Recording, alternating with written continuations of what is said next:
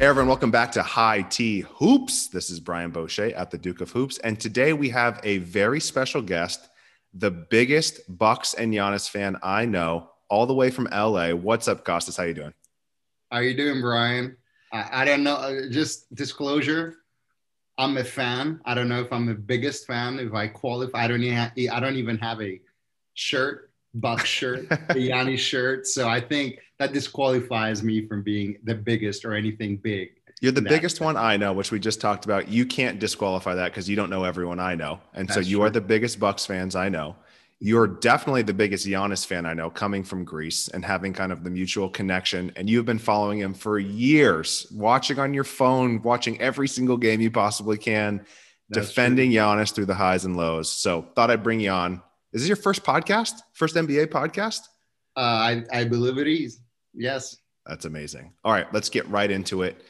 Game 6 in Milwaukee. So, first of all, being an NBA fan in London is the hardest thing I've ever had to do as a sports fan. I am not built for 2 a.m. tip-offs.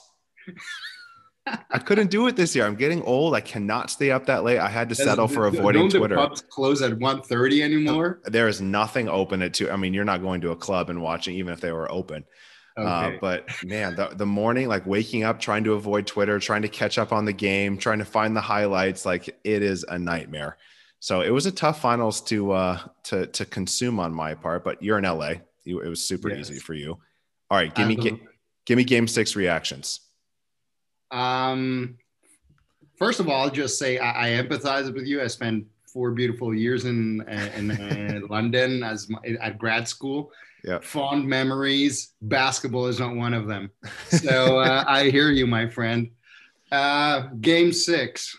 Wow, epic times. Um, Anybody that thought that was going to be easy was disproved. People were expecting landslides. Some of the talking heads were proclaiming it's over and all that. And, knowing the Suns, looking at their personnel, looking at the matchups, you knew it was going to be a rough one. I mean, for those that watched the game second quarter, I mean, it They got stormed ugly. back. It got Campaign. ugly quickly. And, in these things, nowadays game, as you very well know, a plus 15 can go to a plus 25 or a plus 5 quickly. Mm-hmm. So, whenever you reach that, plus 12, plus 15, there's always this agony of like, oh my God, they need to put a stop to this. Mm-hmm. Um, at that point, I think is also where Yanni started getting more active, and some key shots started falling, and yeah, third and fourth quarter, it was just insane. I Squeaky personally bum believe, time, as I'm. even as a Giannis fan, and I want to go into that because I'm not unapologetically Giannis fan. I'm also like I can see when stuff doesn't work, Yeah. and I will let people know. But for me, I think it was interesting how Suns defended him. Mm-hmm. It seemed to me that they were worried about Middleton and Holiday sort of like getting hot, and that never happened. So, but the It problem very was much that did not. yeah, right. And my point was like they never try to double Giannis. Mm-hmm. Of course, that would leave somebody open. Connaughton, I don't remember him hitting a shot. No, In he fact, had I a bad remember game. him missing 2 free throws in a pretty epic way in the end. Lopez didn't really make anything from outside. So I was just interested to see that they didn't double Mm-hmm. and try to, hey, if you lose from the corner three from PJ Tucker and Connaughton, then so be it. Mm-hmm. So PJ Tucker didn't have any points, did he? I don't think he did. no, but his contribution is beyond points. Yeah. I'm a firm belief that without signing Tucker, there would not be champions today. Wow. That's a It's as testament. simple as that. And this matchup the finals matchup didn't sort of like play to his strengths, but against Brooklyn, Yeah. he was epic, man. Even though KD So torched him a few times. KD is going to torch everybody and anybody. I mean, there's no way to stop him.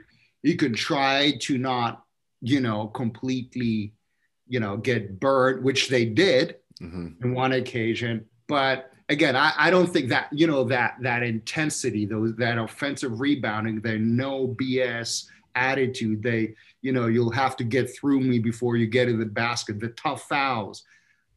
When I look at the Bucks and the past 2 years, a bunch of lovely guys. I love that they didn't team have the because mean they're factor. just a very, I would actually say that Giannis is not, it's not about tough mentalities, how you, being able and willing to do whatever it takes to win. And whatever it takes, as you well know, is sometimes not exactly basketball. Well, it was the PJ Tucker, Bobby Portis combo too. The Bobby Portis crazy eyes. My favorite moment, speaking of the toughness, is when Chris Paul tried to run over to Scott Foster to argue, and Bobby Portis like blocked him from going to talk to the ref and like put himself in between, gave him the crazy eyes. And you're right. Like, it's surprising. I mean, we're going to PJ Tucker and Bobby Portis pretty early in this podcast, which I love. But it's surprising to hear you say like that they had that big of an impact, because a lot of people criticize PJ Tucker's performance. But look at the numbers. Look at the percentages. The Suns, in terms of percentage of shots, were better the last 2 games, and they lost. Why did they lose? A, turnovers. B, offensive rebounding. If you're going to shoot double as many shots as the opponent, even a lower, shooting percentage will win. Yeah, Chris Paul was not getting the boards. Chris Paul was not getting boards over PJ Tucker. But I mean, CP3 has issues also in defense in general, especially when they put him on the weak side, when he has to sink. You have CP3 sinking, which basically means you have nobody sinking. Yeah. Right. So and that's where the Giannis 50 comes from. Yes. I want to go to the double team though. You're right, because this was a game where no one else really stepped up on the Bucks, where, last game Drew finally had the breakthrough. Middleton's had the breakthrough game every now and then, but Giannis had 50, which puts like at that elite status. Why wouldn't they double when everyone else was cold? I think Drew, I just looked at Drew was 4 for 19. And you could tell early on that first quarter, Middleton and Drew were nervous, like airballing shots, floaters weren't going. Yeah, and that's where it becomes interesting why the Suns decided. And I'm a big Monty Williams fan for basketball reasons, but I'm not only. For anybody that doesn't know his story, you should look him up and see what he has gone through. But I mean, they decided not to double, and at the same time, you bring an excellent point. Try to score 50. Try to do 25 layups. I know, it's not even 3-pointers in the gym. For anybody that has never tried it, you'll be sweating after that. So we can be here talking analytics, but at the same time, scoring 50 in any sort of game is hard work. And in this type of game, you gotta just admire. It's not even at that point. It's not even conditioning. It's spirit. You have to have that, attack mentality first, and we'll figure it out later. At the same time, I think Giannis had 2 or 3 turnovers only. He was solid. So for attacking so much to keep the turnovers this low, I think it's just. I mean, it was clutch. The free throws, making the free throws. He took threes. He took jump shots. Even like going into late in the fourth, he was doing these hook shots from the free throw line. I agree with you. I mean, let's put it this way: for anybody to score 50, but especially for Giannis to score that many points, everything has to go. Everything needs to stick. To me, though, the biggest evolution of the last years on Giannis, because you ask about that, is decision making. The shot making. I mean, he was always a great finisher. Sometimes reminds me of Stoudemire, kind of closer to the rim. Just like everything, he stuffs it.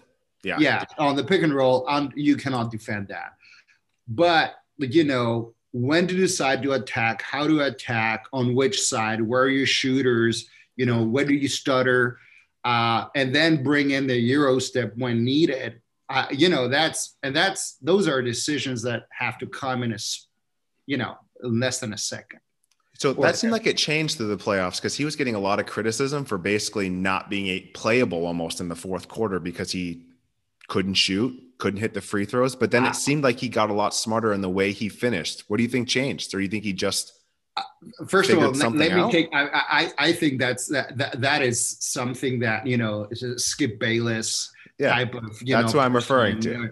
You got to argue against the straw hat. Well, if the fourth quarter is only about shooting free throws, then I guess not. But it's still basketball. Yeah. And I mean, first of all, how are you going to take out your best, the league's, best defensive player? I mean, that is. He had 5 blocks in game 6 too. Since you're in England, everything. Since you're in England, right? I mean, and they love soccer over there, though I guess not this much this summer. No, we liked it. It's not coming home. But my point is, he plays a sweeper role. Mm-hmm. Right. So he was cleaning up everything on the behind. So first of all, so that alone will put you in the fourth quarter. If on the defensive end, you do that. Then, but he did get smarter. Do you think something changed? Do you think he made a breakthrough? Has been, I think though that they changed their whole entire system. That's not Giannis. Mid playoffs? No, that but just at the start of the playoffs. The whole year they changed. It started a bit last year, but I think after the bubble, I saw the biggest difference, and Holiday coming in meant that, listen, you can't be the point forward bringing down the ball anymore. Yeah. As much. In transition, of course, but let somebody else handle it and let us put you in a position of success. So pick your spots. Don't just dribble down and call the whoever you want to get a pick with. And I mean, that just won't work. 48 minutes definitely won't work in the playoffs. That makes everybody else static. If you look at the Bucks the last 2, not this season, but the previous 2 seasons, it was just 4 guys around and Giannis in the middle and everybody was jacking up threes. Mm-hmm. And of course, if you look at this analytics, that is a winning brand, but I'm of the opinion that the really good teams that win championships recognize that brand of play style is regular season. Mm-hmm. You come into the playoffs, just even, the officiating changes, the calls change, those threes that you thought were so open are not so open anymore. Your psychology is make or miss, or you're out. And it's just not easy anymore. Yeah. Well, the last podcast we had with Hugh Hopkins, we talked about the mid-range is back because we had Chris Paul, we had Chris Middleton, we had Kevin Durant, we had all these players thriving off the mid-range, thriving off the jumpers. I'm not ready. It's definitely back on in this series for sure. Uh-huh. Of course, it helped that the Bucks 3 wasn't there at all except game 3, I believe. Yeah. So, if they're not going to make shots, the Suns are if the Bucks are not going to make the threes, then the Suns are mid-range for sure. Mm-hmm. So then it becomes a mid-range series. Great. It's actually interesting that the Bucks beat them in that kind of style without the 3 being there. But I'm not ready to, call it for the 3-point shot. I just think that, and the great LeBron teams, in fact, the great teams in general, I felt were, the San Antonio Spurs, the Miami Heat, the 2 winning teams, I would even say, the Cleveland Cavaliers, the 2016 team. I think so. Those were teams that can play different styles at the same time. And they have different lineups for different, for different game situations, and they're all effective. So that is something I always enjoyed seeing at the playoffs, that you see teams that, listen, you want to hit transition, we're very good at that. You want to play set plays, great. High-low picks, great. You want to go in a defensive style versus, run and gun, we can do that. We can follow that. Because just the nature of the game nowadays requires you to have all these different facets. Yeah. So that's where I think, that's why I think regular season plays don't necessarily translate in the playoffs. So you mentioned, this is a good point, the Suns had really good shooting percentages. If you looked at just their shooting percentages, their box scores, you'd be like, oh, they won, but they lost 4 straight. Started strong, lost 4 straight, and a lot of the talking heads were saying it was going to be blowouts. The Bucks were going to kill them, but every game was tough. Yes. What happened to the Suns? Why 4 straight? The Bucks just figured them out. What do you think happened to the Suns? Listen, at the end of the day, I think when their rotations get smaller, right, the shots get tougher, the exhaustion levels get higher. I think at the end of the day, it comes down to the quality of the shots, the quality of the looks you're getting, and can you stop the other team and lower their quality of their shots. I mean, basketball in that sense is very easy, right? And I just think that, if you have, and that's where, having a superstar going, with a 65, 70% field goal percentage is just, it becomes very, very tough. Right. And at the same time, Ayton got into foul trouble a couple of times and was non-existent in game 6. That's a big moment for him. I just think, but I also think that with the Suns, I mean, so in those singular moments, having somebody like Giannis is great, but I think people underappreciate how good of a defensive team the Bucks are. I think if you go back to the game 3-4, where CP3 had those 5 turnovers per game. Yeah. So if you look at some of those turnovers, of course, CP3 is a magician, right? So for him to even turn it over once is like, wait, what happened exactly here? But some of them, you can see that he's exhausted. Yeah. And he's jumping and looking. And then, of course, in a couple of occasions, he's on the jump and tried to pass it over defender. Lopez, Giannis, Middleton, who just covered the entire court. A couple of occasions, you have, so you have a bunch of 6'8" guys to all ranging between 6'8" and Bobby Portis. 7. Yeah, exactly. And you have Holiday hounding you down, He's the terrifying. entire floor for 48 minutes. And let's face it, you're the shortest guy on the court. How old is he? Is he 35, 36? Yeah. Sheesh. So that's like I'm you out 42. There, it's like you out in our pickup games. I'm 42, and just looking at the game I was tired. Yeah. And so I just feel that people underappreciate that aspect of the Bucks, that they really chased him down. Of course, he wasn't 100%. It was a super long season. It was a COVID riddled season. Maybe he wasn't 100% absolutely. Yeah. But look at some of those passes that this guy needs to make on, during a jump, during a one-on-one, when the whole defense full of 6'8", 6'9" people are collapsing on him. Yeah. So I think that, so I think maybe, for example, somebody like Luka would have an easier job there. Yeah. Right. So just because it's his smaller, pace, even 6'8", his pace, he can control it. That's a much better matchup against Drew.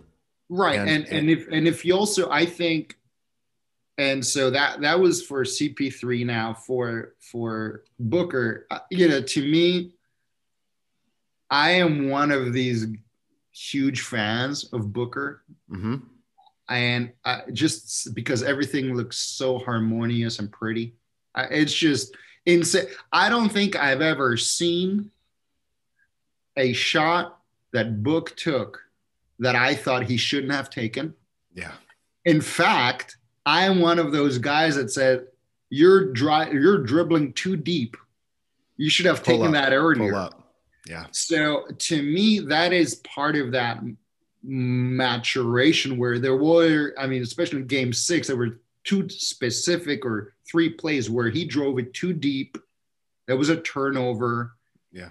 Goes the other way. Well, now the most famous one, game 5, drove it to the free throw line, got a little hesitant, was trying to make up his mind of what he wanted to do. Right. Drew rips it. One of the best alley-oops of all time. But who was defending Book on this one? It was PJ Young. Oh, yeah. He got switched onto him, right? So it was PJ Tucker. Then he saw him in front of him. Yep. Right. Drew comes over and he can helps. Always jump over him, but that's where 48 minutes of that kind of defense blurs your decision making. It blurs it, right? And so he's like, "Oh, maybe I should go for a layup." And as soon as he says, "Maybe I should," it's over. Yeah, then it's over, right? So I think, you know, if so, you're trying to make it hard on these 2 guys, and yes, they got theirs, absolutely. They got their points, their shot making. I was actually amazed that they shot with such high percentages. They were still making so many amazing shots to keep them in it. It was close. Like they had to hit unbelievable shots. The shot making at this day and age is crazy.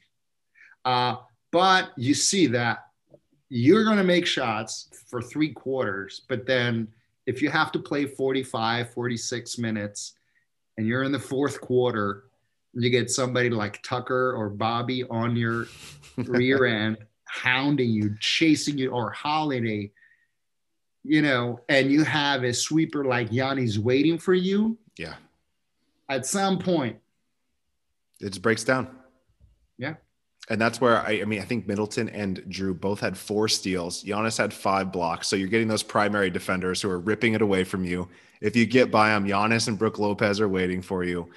It was brutal. I think you're right. The Bucks defense, because people are like, what's wrong with Chris? Is he injured? Does he have a right hand? Is something wrong? What's wrong with Booker? Is he not stepping up? That defense was just unbelievable this series. And the full court pickups too. That just watching. Yeah, and I'm not, you know what, for everybody that says, oh, CP3, has something, or I'm like, he's 36. He has a bunch of stuff. 20, 22 points. I mean, yes, he has 4 or 5 turnovers, but he does also have 10 assists. Yeah. So, I mean, okay, so cut the turnovers down for sure. Absolutely. But does that win them the game? I don't know. Yeah. This one especially, like Giannis snapped his leg in half and still came back. Like all of these players are injured. I still don't know how he dropped 50 after doing that. Like, how is it? You're a science guy. How does a knee snap backwards like that and then you're just fine? I mean, it's both sort of the biology there, the biomechanics specifically of that particular guy, but also luck. You know, that's true. It bent the right way. You know, it didn't twist or something. Like a different angle, go on the left as opposed to the back, and it's, you know, you have a torn ACL. So, that was a scary moment. But, you know, the other thing that I was thinking the other day was that, you know, up to the conference finals and even the first 2 or 3 games of the finals, it's kind of scary to think that I didn't think that, you know, the Bucks had good periods of time during a game, but I never felt that they played. There were entire games where they played 100%. Mm-hmm. I think one example of a game like that was game 5, where Holiday, Middleton, and Giannis all played great at the same time. And I felt that if that would happen more often, it wouldn't be a 4-2 series. No. I mean, I think it would have been a swifter one. Or they could have beaten a fully loaded Brooklyn, or they can beat anyone if all 3 of them play like that. Maybe, but I just felt that, you know, so if anybody, and I'm a big Fan for that matter. But I mean, on offense at least, I think there is room for improvement for that team. Yeah. Do you think Bud's getting fired if they lose to the Nets? I don't know, man. You know, this is Rick Carlisle sweeping in.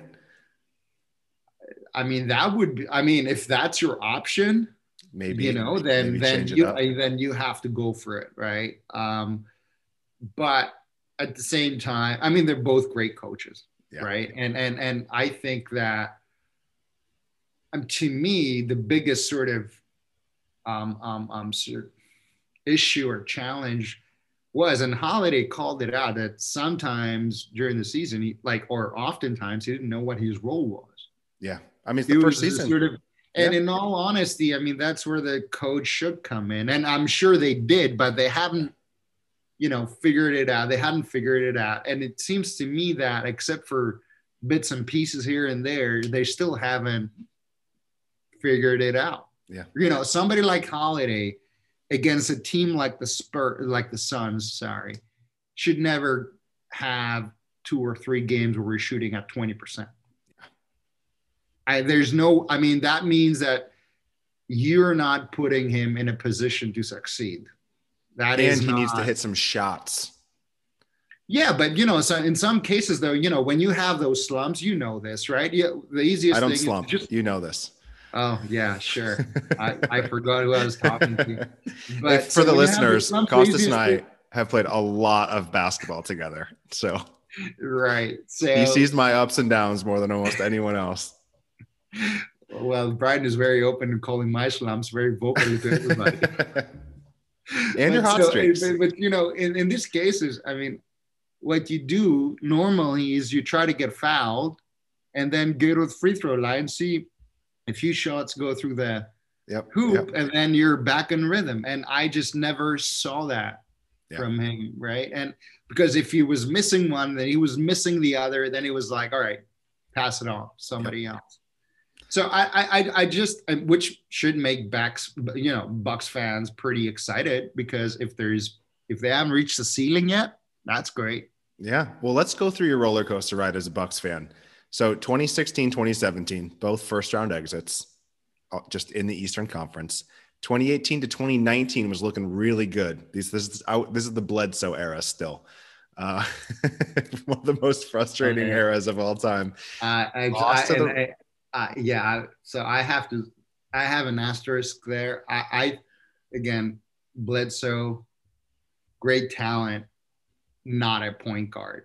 Definitely not for you. Finals team. No. Oh my God. Lost to the Raptors, being up 2-0. I was in Canada when the Raptors won this series and clinched it. That was incredible. 2019 to 2020. This is an asterisk year for anyone, but they got crushed by the Heat in the bubble. But the Heat had the bubble magic for some reason. But that was a big regression. But that's not an excuse. I mean, not an excuse, but a big regression for them. They were trying to build, and then gone. Oh, absolutely. Conference semifinals. And so let me tell you what I did. So that I'm one of these guys that wakes up early because nature of my work and the way I like things, in fact. But so for years I would, because I don't have 3 hours to watch a game, or so I would, every Bucks game for years I would watch the next day without ads. Yep. Right, a little bit of fast forward, but I would not miss any game, regular season, of course, not playoffs and all that. Never been to their stadium, just on TV.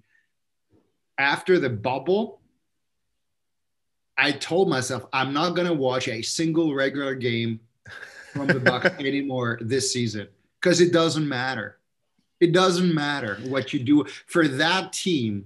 Yep, regular season shouldn't matter at any point. If you're aspiring to greatness, Giannis already got his MVP, his regular season MVPs. You're done that. You're not going to be judged based on the regular season anymore. And actually they didn't do as well, but because they changed a lot of their offensive systems, how they played changed. It was maybe a little less attractive. but it was a style of play that translates easier to the playoffs. So, but I refused to watch this season any regular game. That one killed you, huh? As soon as the playoffs started, that's when I started watching. So the Heat series, knife in the heart of many Bucks fans. And then you have to make a change. You got to blow it up a little bit. So I think this was the sequence. I think you got Drew first, gave up a ton of picks, mortgaged the future.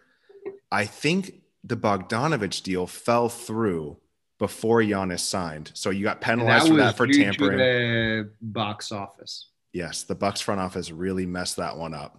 And they got penalized for it too. I think they lost a pick or something, or they got some penalty from the NBA for tampering. Yeah. And then Giannis resigned. But those both happened before Giannis resigned, right? Yeah. So basically it was very clear, to me at least, that they needed to sign somebody in order for Giannis to sign that Supermax. I mean, I don't know. 2020 hindsight, he might say, oh, I would have signed even without anybody else arriving. But I just find that hard to believe. So they had to sign somebody. I think, of course, again, looking at things now, Holiday was a great pick for them. But in all honesty, I think because of the questions people had due to the bubble, due to the, they kept Coach Bud, didn't fire Coach Bud. Yes, but so maybe Holiday was the only one they could attract. People don't talk about that much. Well, I mean, I don't think that many others would have gone in. I mean, it turns out to be a great fit for a defense-oriented mindset and team. But I think he was a great signing. But at the same, but I think they did a lot of work mid-season with Bobby and PJ Tucker. And Brent Forbes, the Bash brothers. Forbes was great. It's kind of interesting. Oh, I forgot about Forbes. Wow.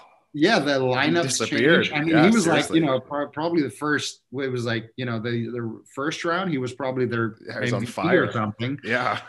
And then he completely disappeared, and Jeff Teague showed up. Oh, there was Jeff Teague minute. You're right, man. This was a long playoffs. Yeah, that seems so long ago.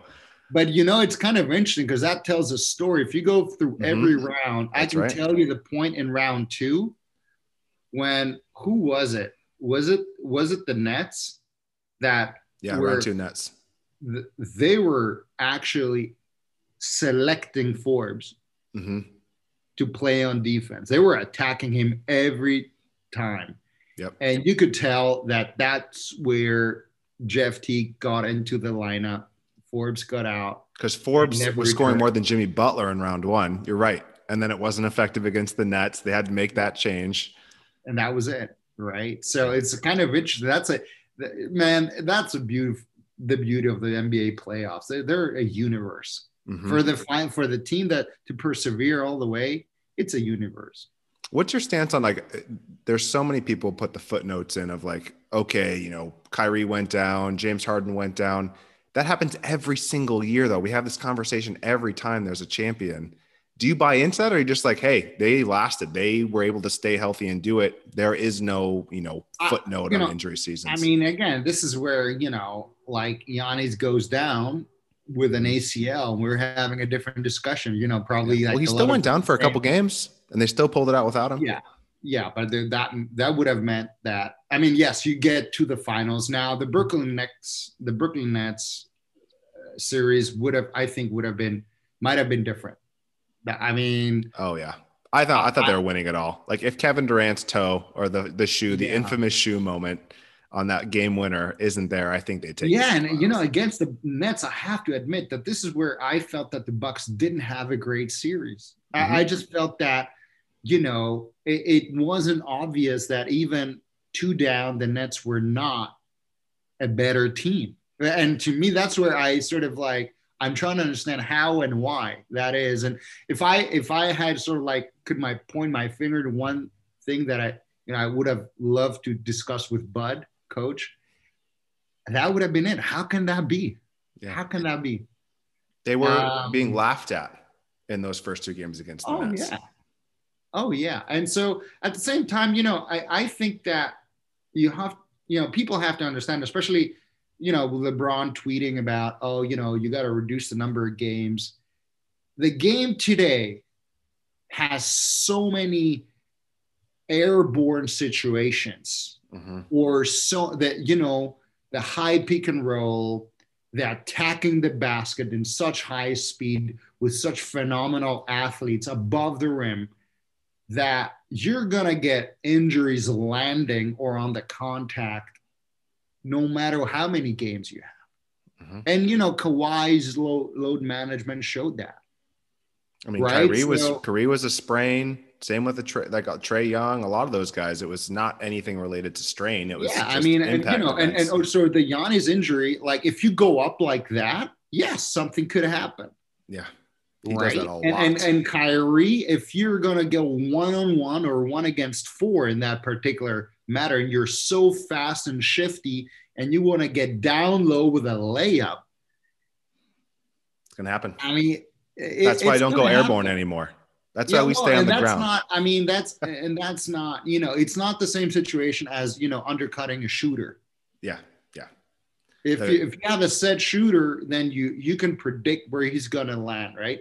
But this one-on-one, high alley-oop kind of situations, I mean, they're going to come down to whoever is there. Yeah. Let's close this out with some Giannis legacy. So a lot of people, 2-time MVP, Defensive Player of the Year, 26 years old. But at the beginning, and that, especially that Nets series, there was a lot of Giannis slander that, oh, that's nice. He got his 2 MVPs. He's a regular season guy. He can't close it out. What do you think this did to Giannis's legacy here, for international players, for Greece? How do you think this has kind of transformed his, perception? Yeah, this is where I think, okay, so there's many facets to this. Yeah. So to me, I was watching the Bucks every game because I felt that this guy was doing something special every single game, 2 or 3 plays that were just crazy, right? So for anybody that is a basketball connoisseur, that's why I was watching even the stupid regular season games, right? So, but I mean, the legacy in this particular case means that he was able to translate that into championships. So he was able to turn that, special sauce into a winning brand. And that's, as there's so many skillful players in the NBA, the Zach Levines that, people that can just dunk on you in crazy ways. But that doesn't necessarily mean that you win. And so for his legacy, I think it's a quantum leap, especially in the US. So for people like me, I'm not from the US, so I was going to watch him, and it's going to be fun. And he's a legend any way you see it, just because of the stuff he does. Yeah. But in the NBA, in America, in the US, winners matter. And if you don't win, and that's, the Charles Barkley's of the world, Karl Malone, John Stockton, they're always going to be knocked out for this. But so you win one, you just come into this different level of discussion. Now, to me, I think that, interestingly, again, he can improve as a closer still. The decision making is going to be interesting to see how it evolves. But for a guy of his talent, of the kind of stuff he's able to do, I think that if he finishes his career and isn't being discussed about the top 5 of all times. Wow. You're right. He's only 26. Yeah, that's exactly what I'm saying. So you have another 10 years. Yeah. Win a couple more chips like that. I mean, how can you not be in that sort of discussion? So I don't think, by the way, at that level, with that kind of style of play, I don't think he can play many more years like that. Yeah, that's true. He'll have to change. So and as an asterisk here, for me, the most awesome LeBron years were not, his super athlete years.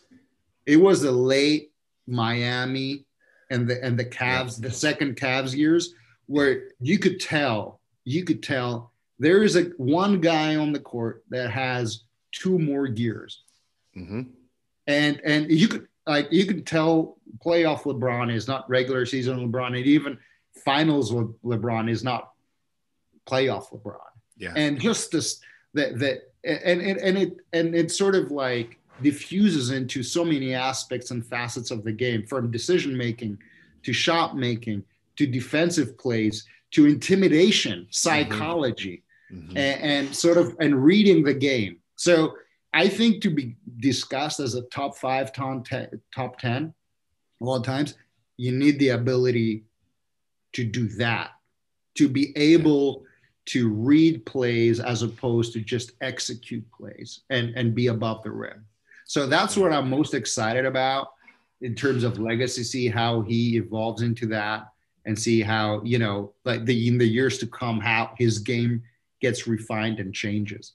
If he can take on that mastermind type complex that LeBron does, where has the whole, you know, the court vision, he knows the next 5 moves. So cerebral. It's that would be a really fun Giannis to see. And like we just talked about, he did that through these playoffs, where instead of just barreling into a triple team and not being able to finish and hit free throws, he chose his moments better. He chose his shots better. It would be fun to see, like, especially like how much more muscle can he put on too? Let's say he's like a 270-pound center at 35. I don't think he should, because that then takes away from the speed, right? And the reaction time. So, but the Shaq growth versus the Giannis growth, like if he can be like that smart player, that would be incredible. Because I wouldn't say he's considered that right now. But a lot of people talk about, you know, Shaq analogies. Could Shaq even play in today's NBA? Yes, Costas, of course. You think so? I don't think so. I mean, he would young Shaq. They would the way the refereeing goes, they would pull him up on the high pick and roll, and he would need to now chase down little guys. He would be so dominant. He wouldn't have to he would have to keep the weight off. He couldn't be Celtics Shaq. Even LA Shaq. I just think that he played in the perfect era for his side. Definitely. I don't believe that in this day and age, he would be more of a situational player that you have to play for 5 minutes and then take out for 3 and defend depending on the play. Just because on defense, you're just going to get murdered, man. This is a hot take coming in at the end of the podcast. I love it. One more question before we go. Is Giannis going to play on the national team? They need it. They just can't have a Antetokounmpo brother. They need Giannis to join. Pride of Greece. We got to get him on your national team. I mean, you know, right now it's a little bit of a rough time for the Greek national team. I don't think that. I mean, of course, Giannis playing in it is an attraction. Is always people get pumped about it. But as you saw in these playoffs, especially in the FIBA style of play, one guy cannot do it alone. I mean, it's so different to NBA. Except for Luka, maybe. He pulled them in. Dude, I think people underestimate the other plays of Slovenia's team. I mean, true. Dragic is there, or used to be. He stopped when they became European champions. I mean, Dragic's brother was a baller too. So, I mean, Slovenia has a very long history of great basketball players, and the FIBA kind of play or style of game. Trust me, Giannis is not putting 50 on anybody. There is no way he's scoring 50. There is no way I think he scores 40. All right. So I think the Greek national team needs to sort of like focus on other aspects and other players and build them up. Build up the team. When we're ready, then please come back. All right. Thanks, Costas. Appreciate you coming on, and congratulations. It's been a roller coaster ride for Bucks and Giannis fans, and now you get to celebrate. You'll always have this one. It's funny that for some reason, a lot of people were texting me at the end of Game 6, congratulating me. Yeah, exactly. You stuck with them. Right, yeah. You stuck with I'm so them, tired man. from this game. I played well. All right. Have a good Thank one. you so much for this discussion. It was always fun talking to you, man. Yeah. Talk soon.